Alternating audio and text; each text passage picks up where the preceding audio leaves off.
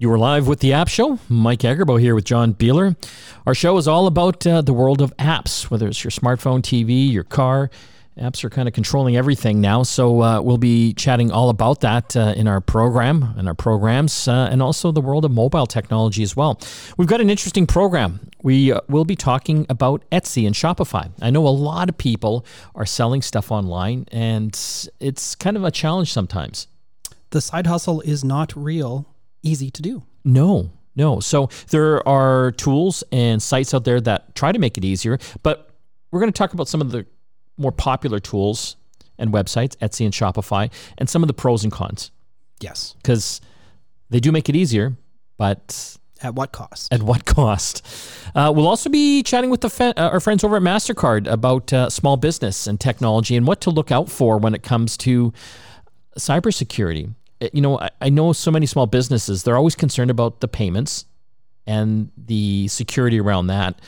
I would say I would be even just as worried or more worried about getting hacked on my social media accounts for my business. Especially if that's where your business lives. Yes. Well, and even if it doesn't, so many businesses, they use that as a tool for marketing and advertising. And so if you lose access to your account or it gets hacked, that is extremely damaging. So we'll give you some tips on that. And we're going to talk with the folks at Nextdoor, the Nextdoor app, which is kind of cool. I don't know if you've used it, John. Yes. They've got a really cool tool for Halloween candy. For parents out there with their kids, you can use the app to see which houses are Halloween friendly and even which ones are looking out for allergies as well, with allergy-free candies. You know, no nuts, no chocolate, no fun, I guess, for some for some folks. But certainly important for those kids that do have allergies. Let's get to some of the tech news, John. And this just keeps going and going. This story around the ArriveCan app. It's been revealed that it cost $54 million for that great app. Not popular, but you can see why they did it, right? Yeah, and we've talked about this extensively. But as sort of the postmortem on this app's creation and the costs that it involved, we're starting to see some interesting information. Apparently last week, there was a breakdown of all the costs. That apparently some drunk people put together. They included almost $2 million assigned to a contractor that didn't even work on the app. That's right. Like how? Okay, you're giving a breakdown, and this is really controversial, right? Because everyone's like losing their minds that it cost $54 million. Yeah. So you've put together, as the government, a breakdown of where all the money went. And this company didn't work on, nor did they receive any money related to the ArriveCan app. Yeah, almost $1.2 million, a company called ThinkOn. And so the government's come back and said, that was human error. We put down the wrong name. Come on. Like, for God's sake, check your work. Yeah. Like, especially when you're trying to justify where that $54 million went that everyone's like losing their minds over. Yeah. And then, John, it keeps going. Then Ernst & Young is on there, their consulting firm. It says they received $120,000. Ernst & Young right away said, no, they didn't. They've walked that back since. And then there's another company, MapleSoft. The government said they were paid $626,000. And the CEO said they haven't worked on the ArriveCan app at all. And they've confirmed this is a mistake. Again, the government put down the wrong name. So MapleSoft, I guess, obviously, as you can imagine, there's probably a few MapleSofts out there. So they put the wrong one down. Microsoft? Check your work. Like, you're under the microscope. Come clean, be transparent, and check your work. I don't know. It just boggles the mind. John, it's not the last time we're going to be talking about this. Sadly, no. Okay, other app news, John. The CRTC is warning Canadians of increasing text message scams. And this is a problem. Like, how many text message scams do you get a day? Not as much as I used to. I get at least one or two. Yeah, I would say that's probably an accurate number. Yeah, I guess I'm like a prime target. Well, the thing that you need to know is any message that has a link to it, in it. So it's like, oh, your banking information has been compromised. Click here to sign in. Well, that's a big red flag right there. Yeah. Because quite often it won't be a link that's obvious. It'll be like, it's not like cibc.ca or .com. It'll be some obfuscated URL that you can't tell what it is until you click that link. Just clicking that link could be opening the door to who knows what on your computer, your mobile phone, gives them access to look at your browser history, potentially access to your computer. Just don't click any of those links, especially if it's from that. All the banks always say, we would never do that. Yes. They will never send you something you can click on in a text message. Because they know that's how scams work. Yeah. Same with Amazon and eBay. Yeah. And especially don't enter in your username and password. We're going to have to take a break. We've got a full show for you today. When we come back, we're going to tell you about Etsy and Shopify and the pros and cons of using those tools for selling stuff online. Back after this. Etsy, Shopify, these are big platforms that people use to sell stuff online. And they're compelling because they make it easier for you to create an e-commerce website. Etsy is a very popular one, John. Not only does it give you the tools to actually create your own online store, but it's like a community as well. Kind of like almost like an Amazon marketplace. Yeah. Yeah. I mean, it's the place that comes up when you Google anything that's handmade or custom made or crafted, those types of things.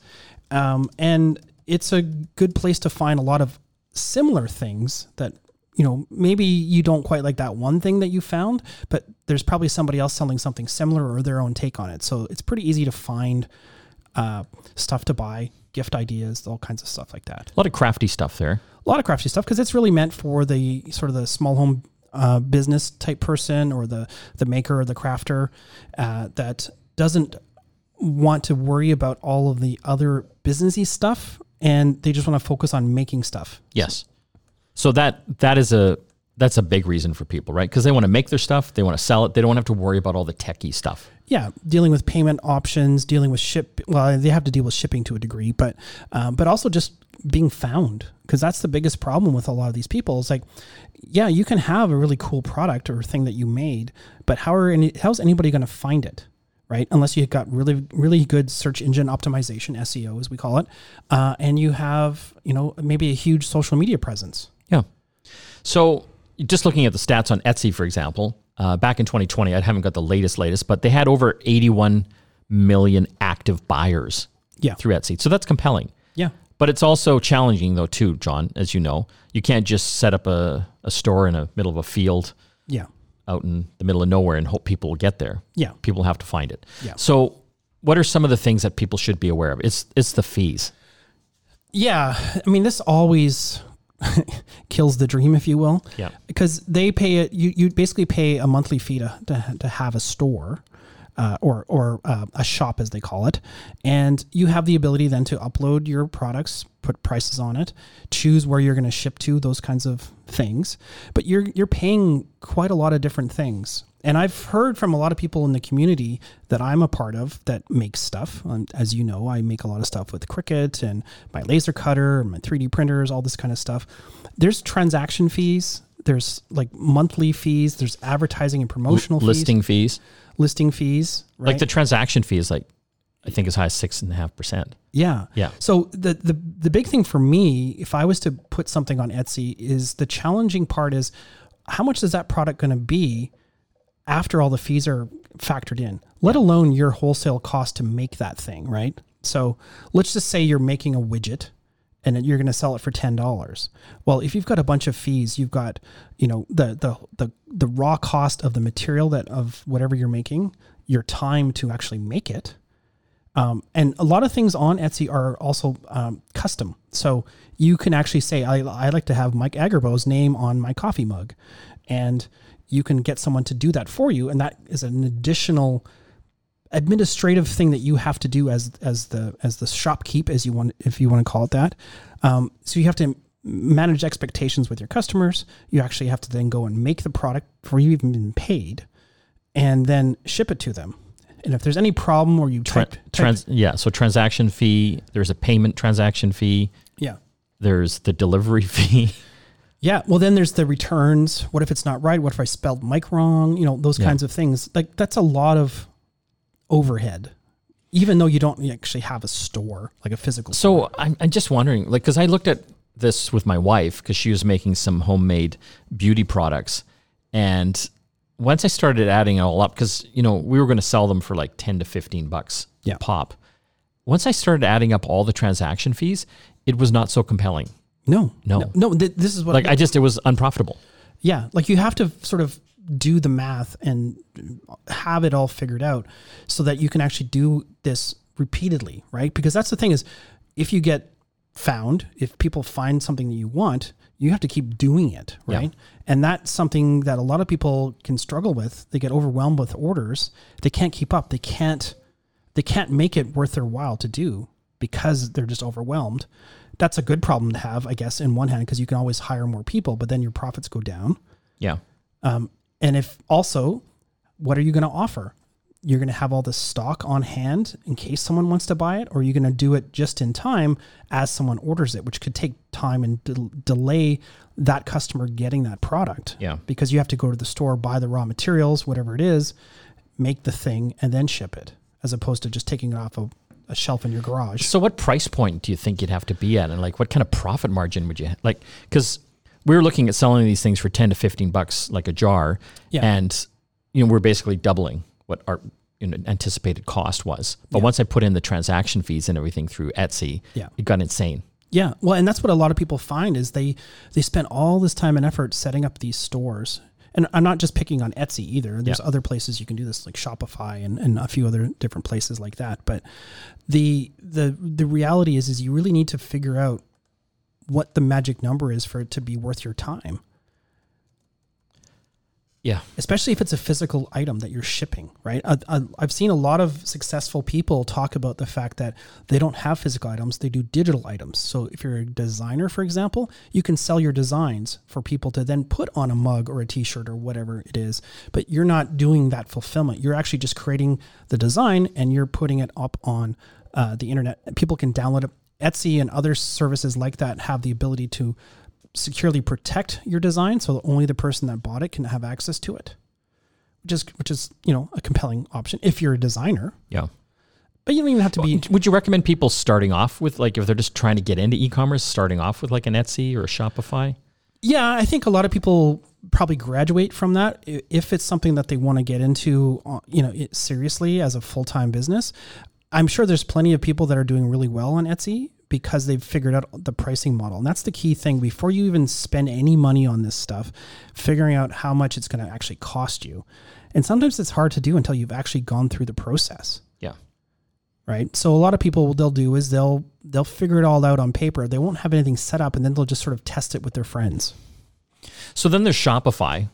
Yeah. They don't have like a kind of a marketplace so much as Etsy does. No, I think the secret sauce with Etsy is the fact that it's got really good optimization. So people, if you're looking for some random Star Wars thing, you're probably going to find it on Etsy, even if you just do a Google search for that.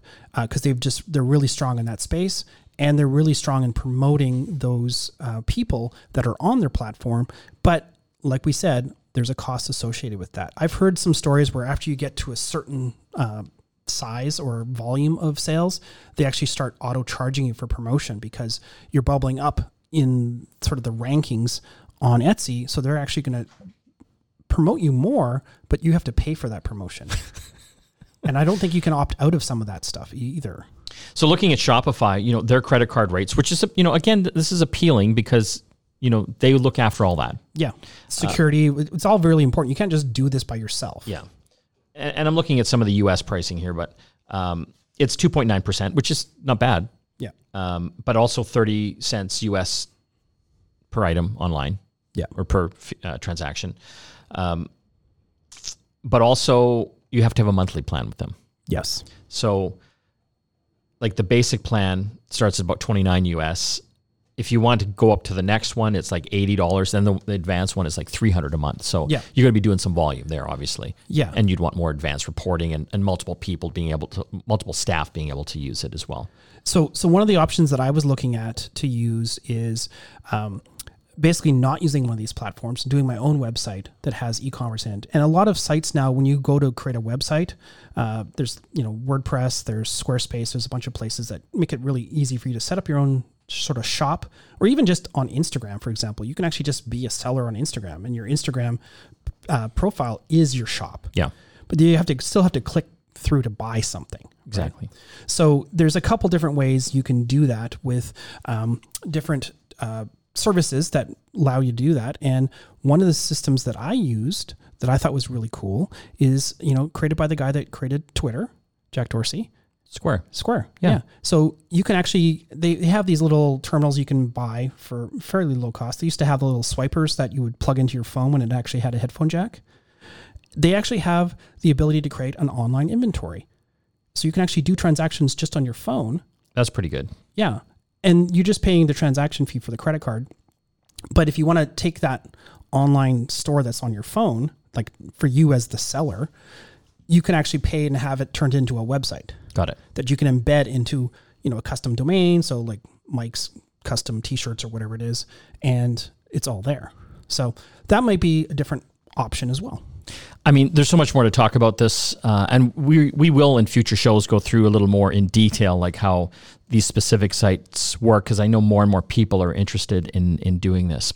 We're going to have to take a break. When we come back, more Tech to Talk. Stay tuned. You are back with the program. Mike and John here.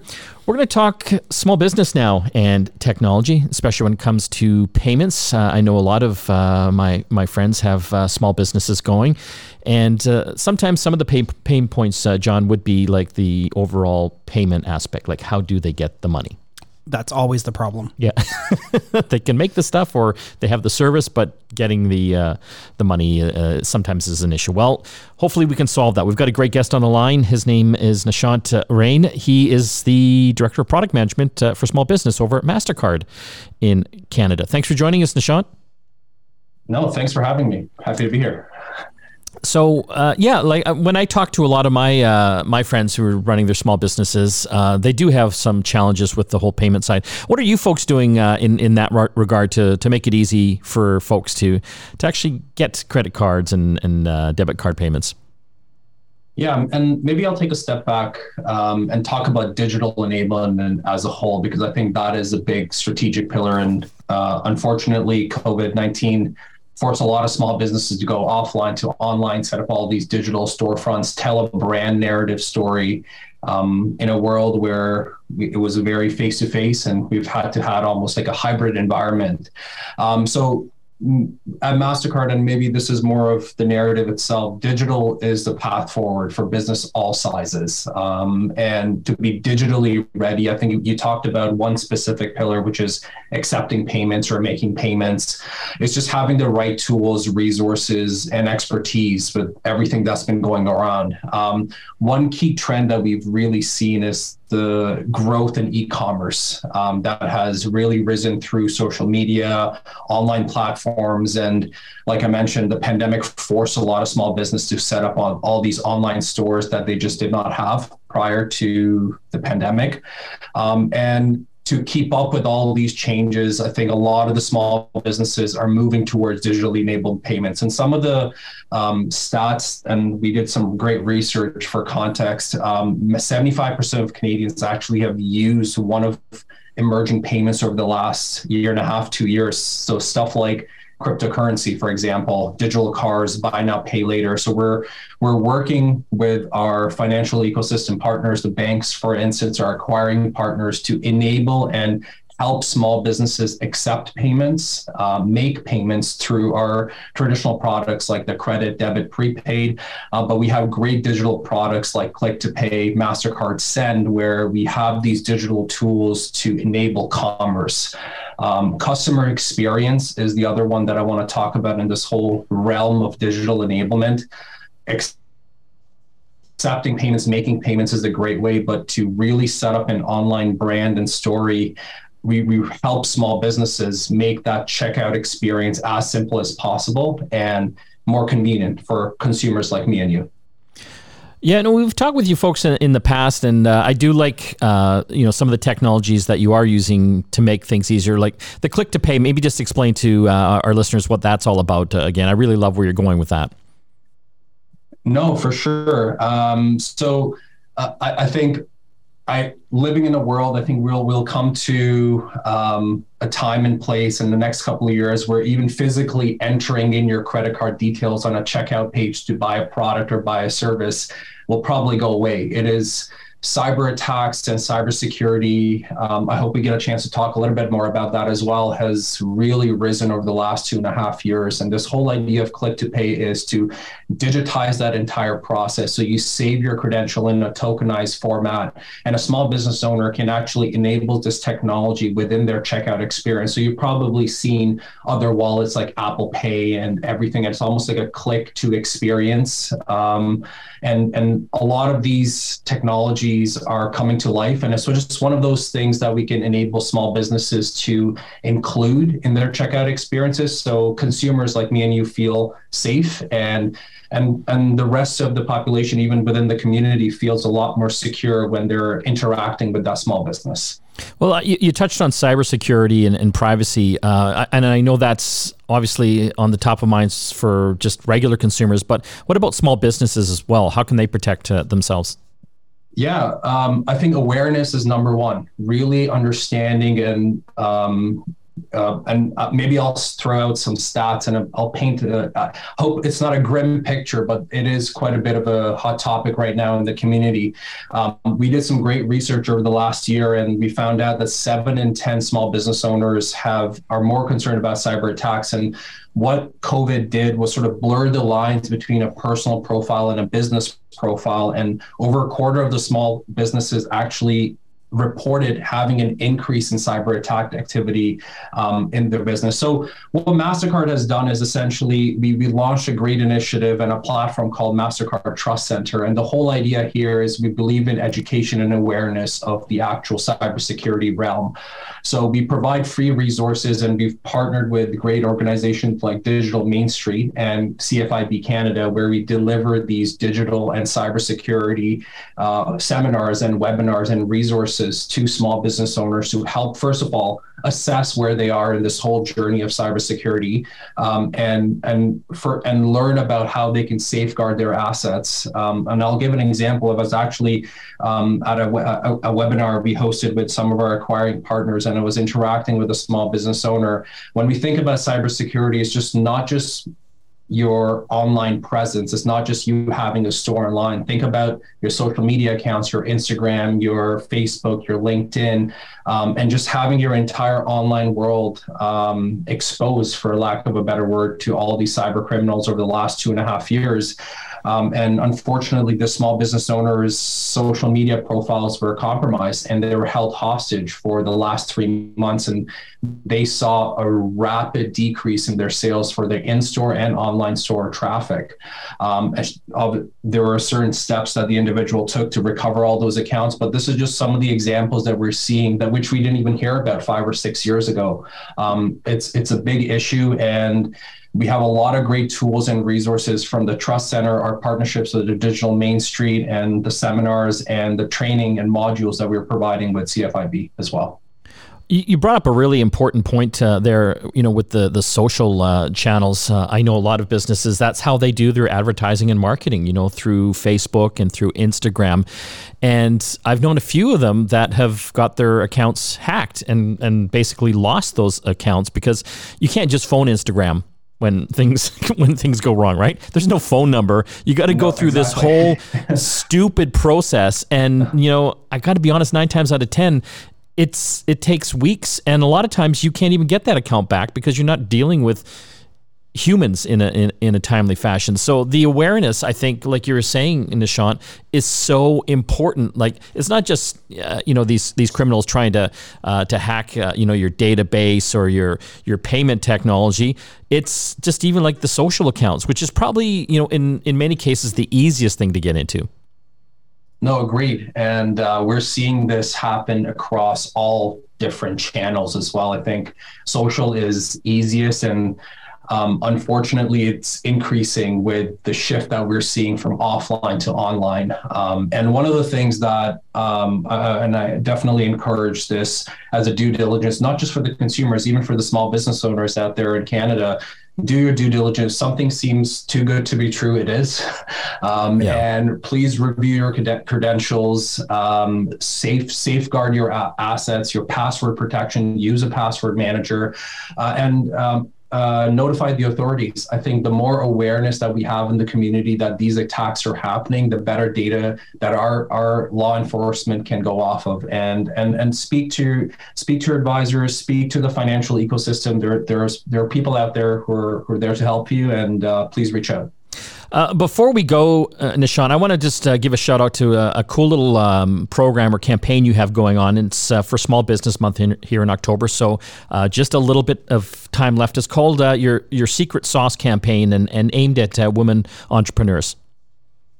No, thank you. So we launched our new Secret Sauce campaign to elevate the visibility of women small business owners, specifically in the culinary space, to help them provide support, funding, and all the resources that they need to grow their businesses. And some of the commercials you may actually have seen on TV, we've highlight 3 specific women, Dacian Reed, Krista Bruno-Gunter, and Ariane Foucher, and they've overcome very unique challenges to maintain and grow their businesses. And they tell their story through the ingredients and their secret sauce.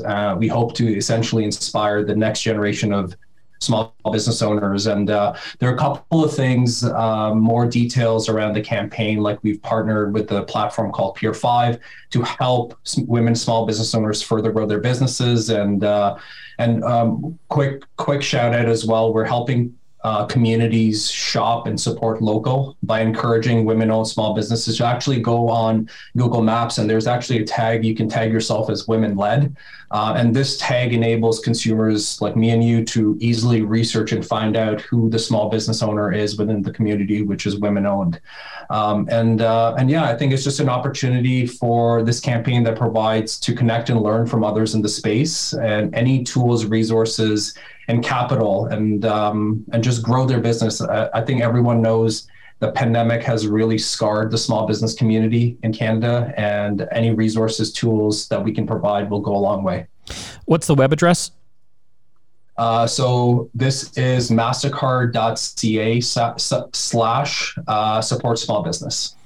We've been talking with our good friend Nishant Rana. He's the Director of Product Management for Small Business over at MasterCard in Canada. Thanks for coming on the program. No, thank you for having us. And do want to give a shout out to all the small business owners in Canada. They're a vital part of our Canadian tradition, Canadian culture, and Canadian economy. And their success is our success. Thank you, guys. When we come back from the break, more tech to talk. Stay tuned. You are back with The App Show. Mike Agerbo here in studio with John Beeler. We're going to talk about trick-or-treating now, and there is an app to make it a little bit easier for the little ones out there and for yourself as well. We've got the folks from Nextdoor Canada on the line. Christopher Doyle is joining us. Thanks for coming on the show, Christopher. Yeah, great to chat.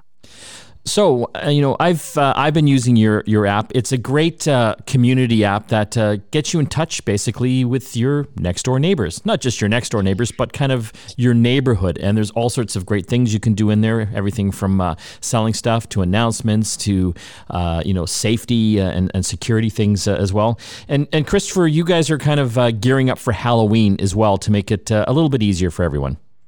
Yeah, that's exactly right. So we know that Halloween is a great time for kids and their parents to get out and meet their neighbors and tour through the neighborhood. So we're really helping neighbors come together this Halloween through something that we've launched called the Treat Map. So this is really your ultimate guide to the neighborhood, planning your neighborhood route for trick-or-treating. And, I think there's been, obviously, over the past couple of years, not as many kids as we would have liked have gone out to trick-or-treating, but with the pandemic and everything. So we really feel like this year it's going to be back in full force. So we've launched this Treat Map, really. And inside the Nextdoor app, you can actually go and see neighbors can post on there if they're going to be having some special decorations. If some people like to set up haunted houses and all kinds of activations for the kids. And then you can go and plan out your route. And then The really exciting thing for us this year is that we've partnered with Food Allergy Canada. And actually, there's about 500,000 kids in Canada that have a food allergy of some sort. And so on the map, you can also post, you can shine a teal light on the map. And that's the universal symbol for the fact that you're going to be giving out allergy-free treats. So we're really excited about that aspect of it this year to help and just keep it safe and inclusive for every kid in Canada, basically. No, I love that. I know a lot of parents that do struggle with that with their children. They do have the food allergies. Some are very serious. So having a tool like this that kind of can identify the homes that will apparently have some of these allergy-free treats, I think would just make life a lot easier and better for the kids as well, right?